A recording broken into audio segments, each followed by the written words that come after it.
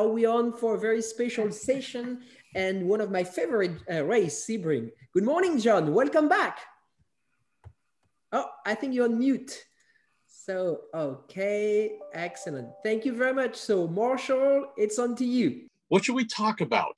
12 hours of Sebring. Looking forward to how ragged it's going to be. That's one of the things that I love most about this race every year. Of all the IMSA events we go to, many of them are excellent. Not all of them feature vehicular devastation and physical exhaustion. And this is something that Sebring brings more than I would say almost any other race. Maybe the visit to Detroit, the streets of Detroit, is where we see a lot of cars banged up, a lot of people not just hitting walls, but hitting each other, running deep into brake zones. There's some mayhem there, but Sebring packing that into 12 hours, honestly, if you like drama, if you don't like knowing who's probably going to win before the race starts, that is Sebring each year. All right, let's think about non-traditional Sebring topics. So I believe it was the start of the race in 2009. I happened to not be in turn one, as most photographers do. Head down to turn one, get that long shot of the cars coming at you, and getting ready for that. You get the field that fans out, you get that nice photograph you tend to see. I said, I'm going to do something different this year. I'm going to go around the back of the circuit to turn 16 before they head on to the long Ullman straight down the back straight and get a shot there. Why? I don't know. It ended up being a very bad choice. The photo stuff that I brought back wasn't great.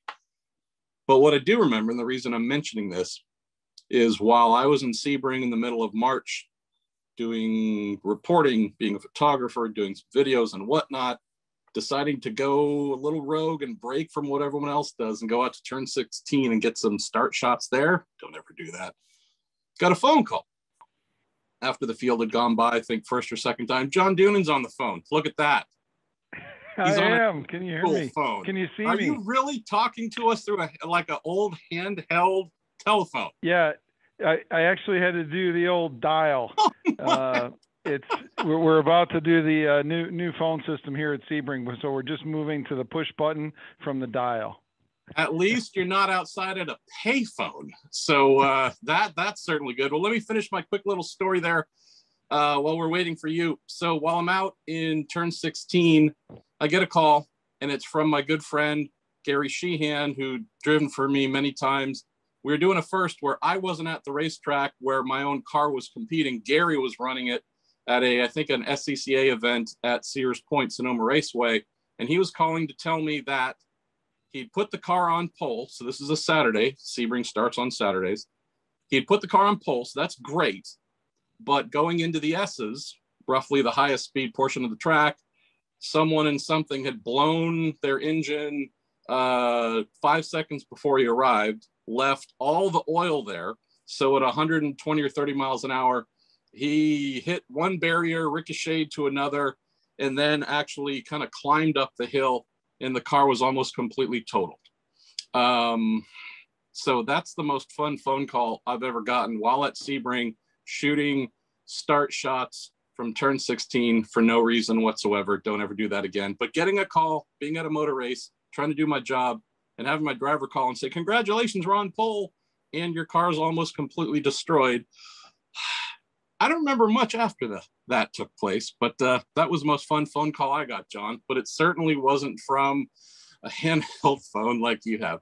All right, now that we got you, now that we get to speak with the man who is the president of IMSA, who comes to that role having been a program manager for many, many years, looking after Mazda Motorsports. Let's just start there, John. I know we have Sebring here. I know that Mazda, obviously, success at Sebring, finally, biggest win of its IMSA heritage. What was it like coming out of the end of year Sebring 12 hours that we had last year, you being president, trying to be impartial, but also, I'm guessing, doing some little private happy dances that the program you brought to life achieved its biggest success there? Well, it was a quiet moment out behind Victory Lane, perhaps by myself, to make sure that I had that celebration, a moment of reward, so to speak, that I wanted so badly to see Mazda achieve.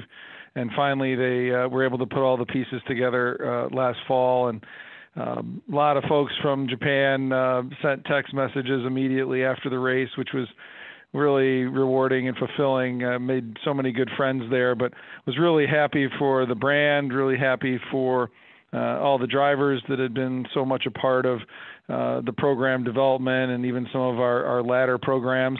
And then, of course, my good buddies at Multimatic, who really helped transform that program. And to see it all come together was amazing. And I, for years, wanted the Mazda name up on the front straightaway at Sebring. And Saturday, as part of pre-race ceremonies, that's going to happen. We got a new little tradition of banner raising for all the manufacturers that have won this race over the last 68 times.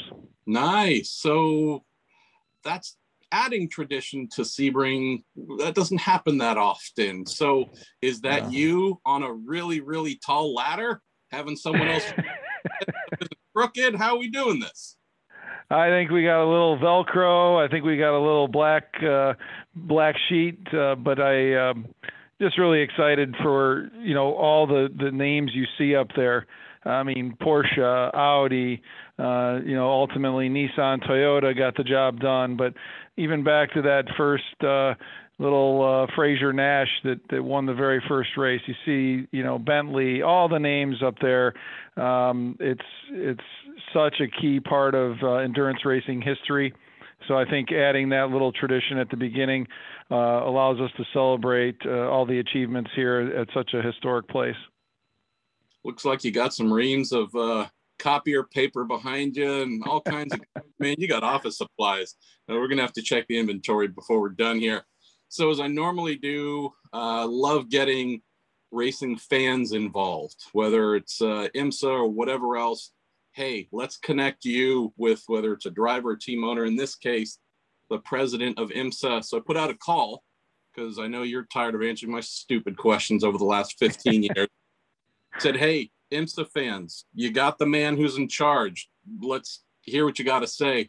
So why don't we do that? Why don't we jump into some fan Q&A, on which I know when I asked you if you wanted to do this last night, you were like, absolutely, as long as it's not from you. So we're going to go with our pal John Ojnar, who says, John, great name, first name, by the way. So yeah, from one John to another, he's rather happy. He says, when do we expect to see the back and forth between the ACO and the WEC and IMSA in terms of the upcoming LMDH and the brand new hypercars that are debuting there in the ACO and WEC this year? Curious when we might see those cars playing back and forth. We know that the LMDH cars, when they arrive in 23, are allowed to go race at Le Mans, WEC right away. Maybe more of a question about when do you think their hypercars might be allowed in IMSA? And is also curious about how the conversations between the organizations are going in terms of balancing the vehicles.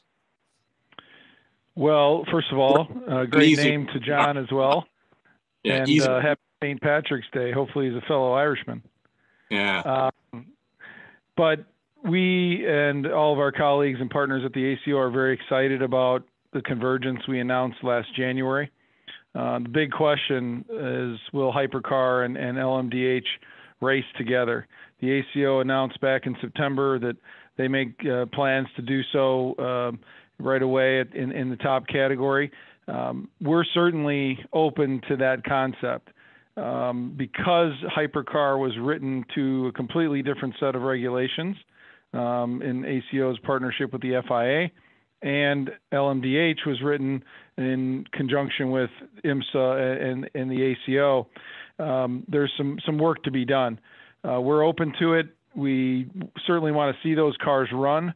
We want to gather data. We want to get them into the wind tunnel here at Windshear. We want to get them to the Concord dyno and be able to get some really solid on-track data off the cars to make sure that the manufacturers that have announced that they're going to invest in LMDH are already working on it, and those that have announced the hypercar program are able to come to a level playing field.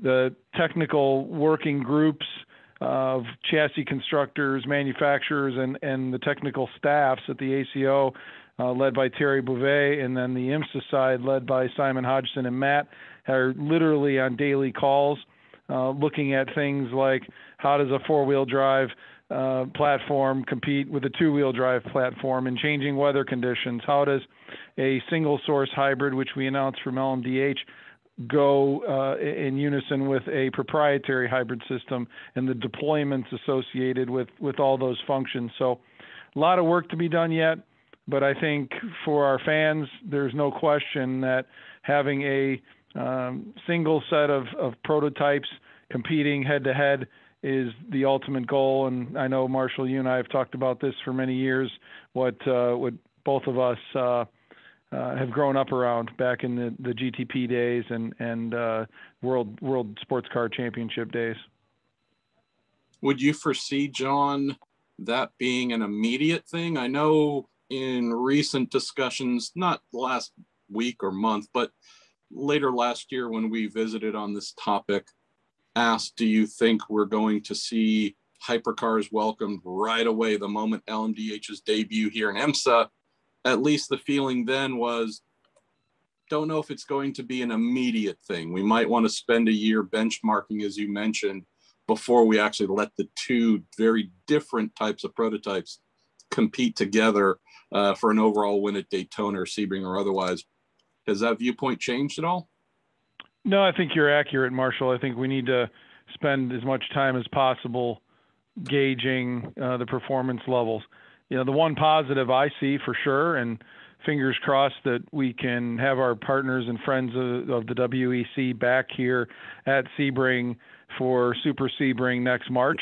What better way to see the cars perform than on a track that we certainly know at IMSA extremely well, gather data and understand how those platforms perform in comparison to what we have right now with LMDA, or rather DPI and or LMP2. So you can certainly get some benchmarks and then hopefully prepare for later in 23 or maybe in 24. But it's going to take some time yet, and the technical teams are working feverishly to try to make it all come together.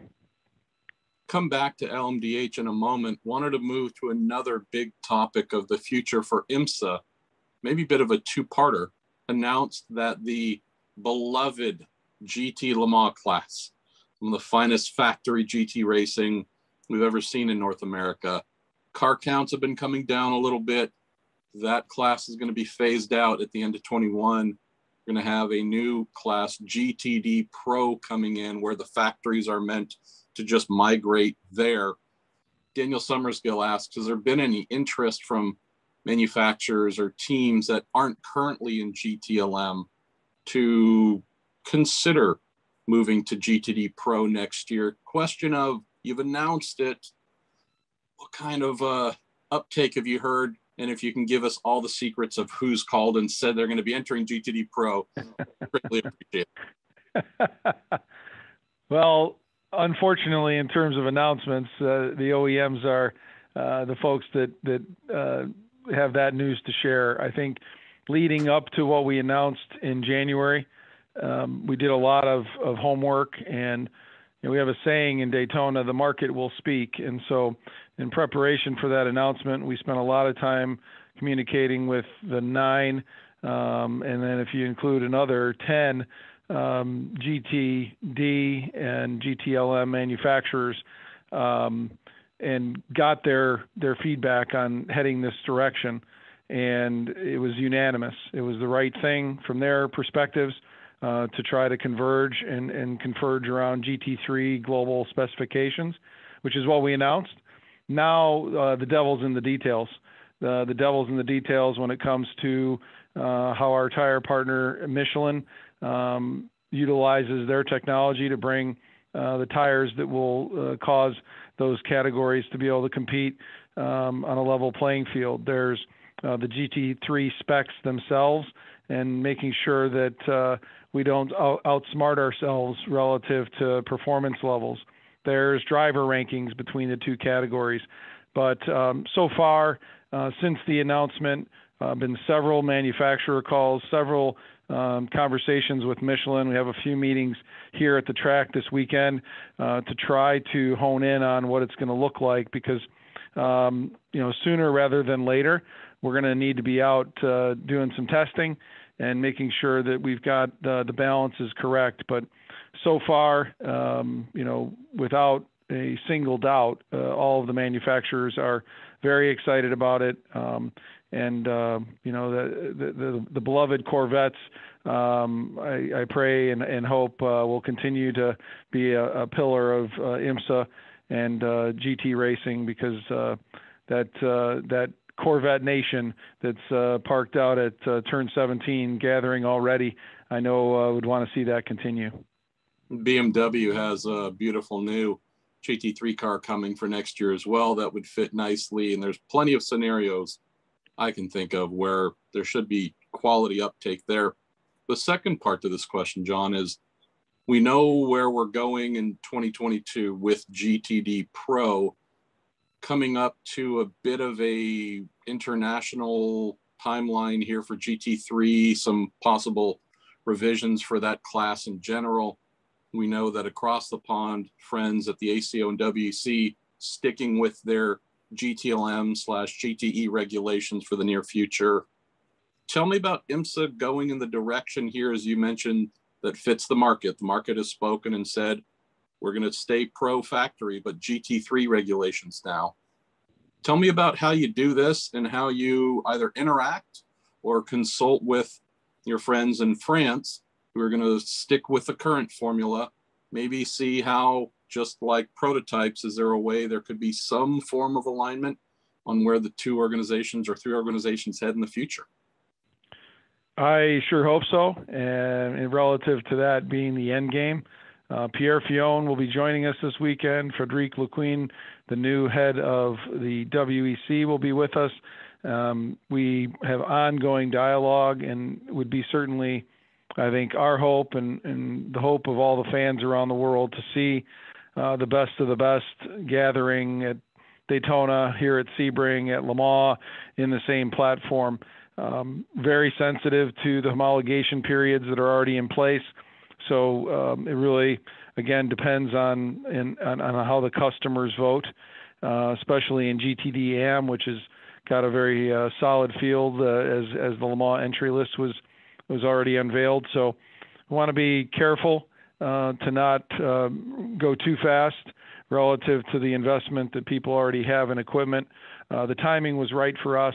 Long before I arrived at IMSA, there had been discussions maybe for the last year or 18 months about this exact topic. We felt the timing was right. We made that announcement in full cooperation with the ACO. They knew it was coming, and I think hopefully we're the leaders of what can be a global convergence in GT as well in the coming short term. Got about 10 minutes left, John, so I'll pick and choose one or two more questions. Let's see. IMSA fan here, Ryan Terpstra from Michigan, curious about the Detroit weekend, wondering that since Le Mans has been pushed back, normally the GT Le Mans class does not compete at the Detroit street race due to timing of it being right next to Le Mans. He's wondering, with Le Mans being pushed back to August, whether GTLM could be added in. And maybe on the general topic of calendar changes, I know there's been some speculation about Detroit, folks asking about, are we going to go to Canada? Any thoughts on that front, and how much is sorting out the calendar taking up your time? Well, I know you spent a lot of time spying on me. I didn't realize your listeners did the same, but you don't see that. I had a call this morning with Michael Montry from the Penske Group that manages the Detroit Grand Prix at Belle Isle, the Chevrolet Grand Prix, and we're talking about all kinds of scenarios. The Le Mans date, as you point out, changing to August does open up some opportunity for us, but in this COVID environment, as you know, there's a bunch of dominoes. There's now a WEC race at Portimao on the Saturday of June 12th, which is the IndyCar weekend. There are other dates, an SRO America's date that is currently set for VIR. So there's a lot at play. There's drivers with commitments around the world, but I personally would love to see the Corvettes run at in the shadows of the Rensen there in Detroit. I know the Corvette Nation and everybody at GM would like that. So there's some real positive opportunities here. A lot at play relative to having fans on site, and there's so many different factors. So we're working through it. You mentioned Canada. Boy, do I miss Canadian Tire Motorsport Park. Miles, Carlo, Ron Fellows, they've done an amazing job with that facility, and it was painful not to go there in 2020. I hope we can. There's some quarantine requirements going across the border that make it pretty difficult. So more news to come. We're pretty focused on getting the 69th running of Sebring in on Saturday and all the development series that are with us, and obviously Michelin Pilot Challenge. But next few weeks, you'll probably hear some news about those future dates. Two more questions for you, John. One looking to the future and one about this weekend. LMDH got a question here from Tigera 380. Curious about IMSA's involvement in courting new LMDH manufacturers. Do you play a passive role? Do you just wait for the manufacturers to come to you? Is IMSA helping to make board presentations if necessary? Curious about how that dynamic happens. And also wanted to add in a second part to that, which is right now we have 3 LMDH manufacturers confirmed: Audi, Acura, and Porsche. On my informal list of announcements I expect to come in the nearish future, I have as many as 7 total manufacturers.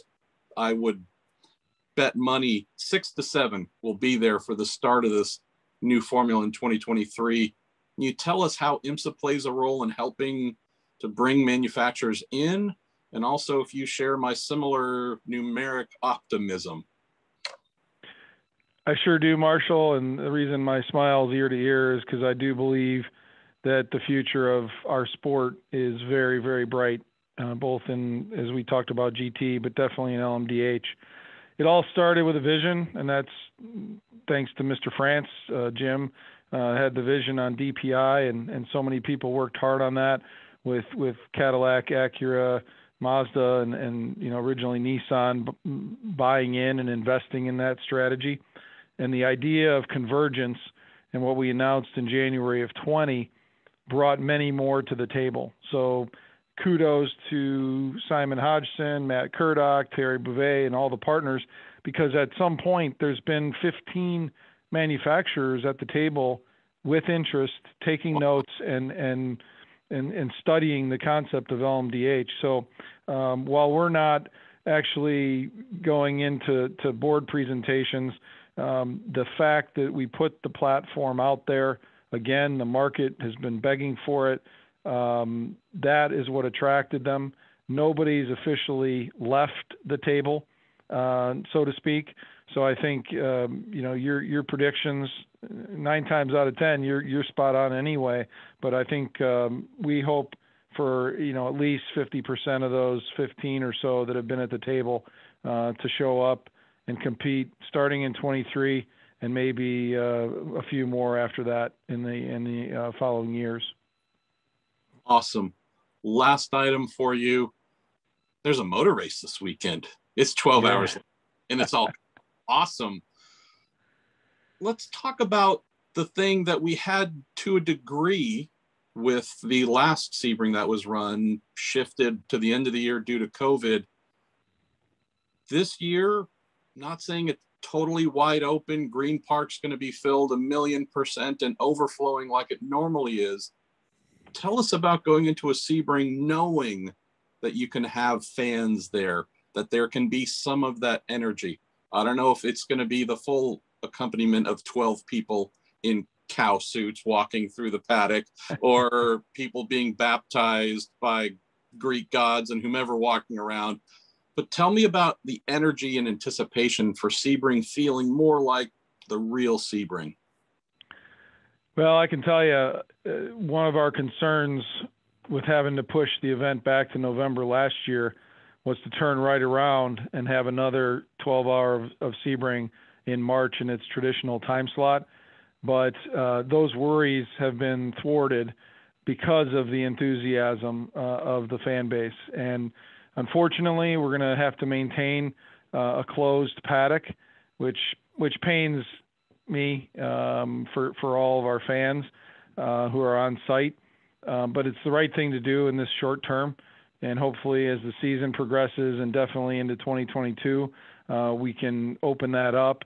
But we need to do the right thing. We're grateful that we're allowed to run the event. We're really pleased that all of our participants have bought into the protocol we have for in the paddock.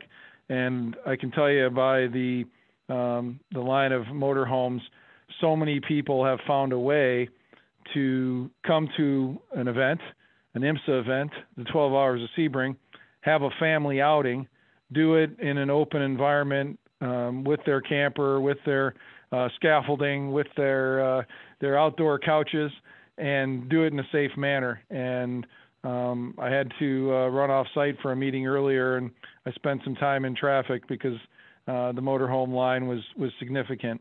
But there's going to be a really nice crowd. Hopefully an amazing audience on NBC on Saturday as well, tuning in at 10 a.m. Eastern. We got Lee Greenwood singing the national anthem and God Bless America. And a lot of the traditions, as you state, they'll be in full display, and hopefully we can get back to normal real soon. All right. Be careful on that ladder, putting up the banner. All right. That's job number one. John, we get to not only say thank you to you, but we get to throw to some mutual friends. Bob Varsha, how often do you get to throw to the great Bob Varsha in life, and how amazing is it to read about the encouraging news on his side overcoming his health scares and such. But we get to throw to the great John Gorsline as well.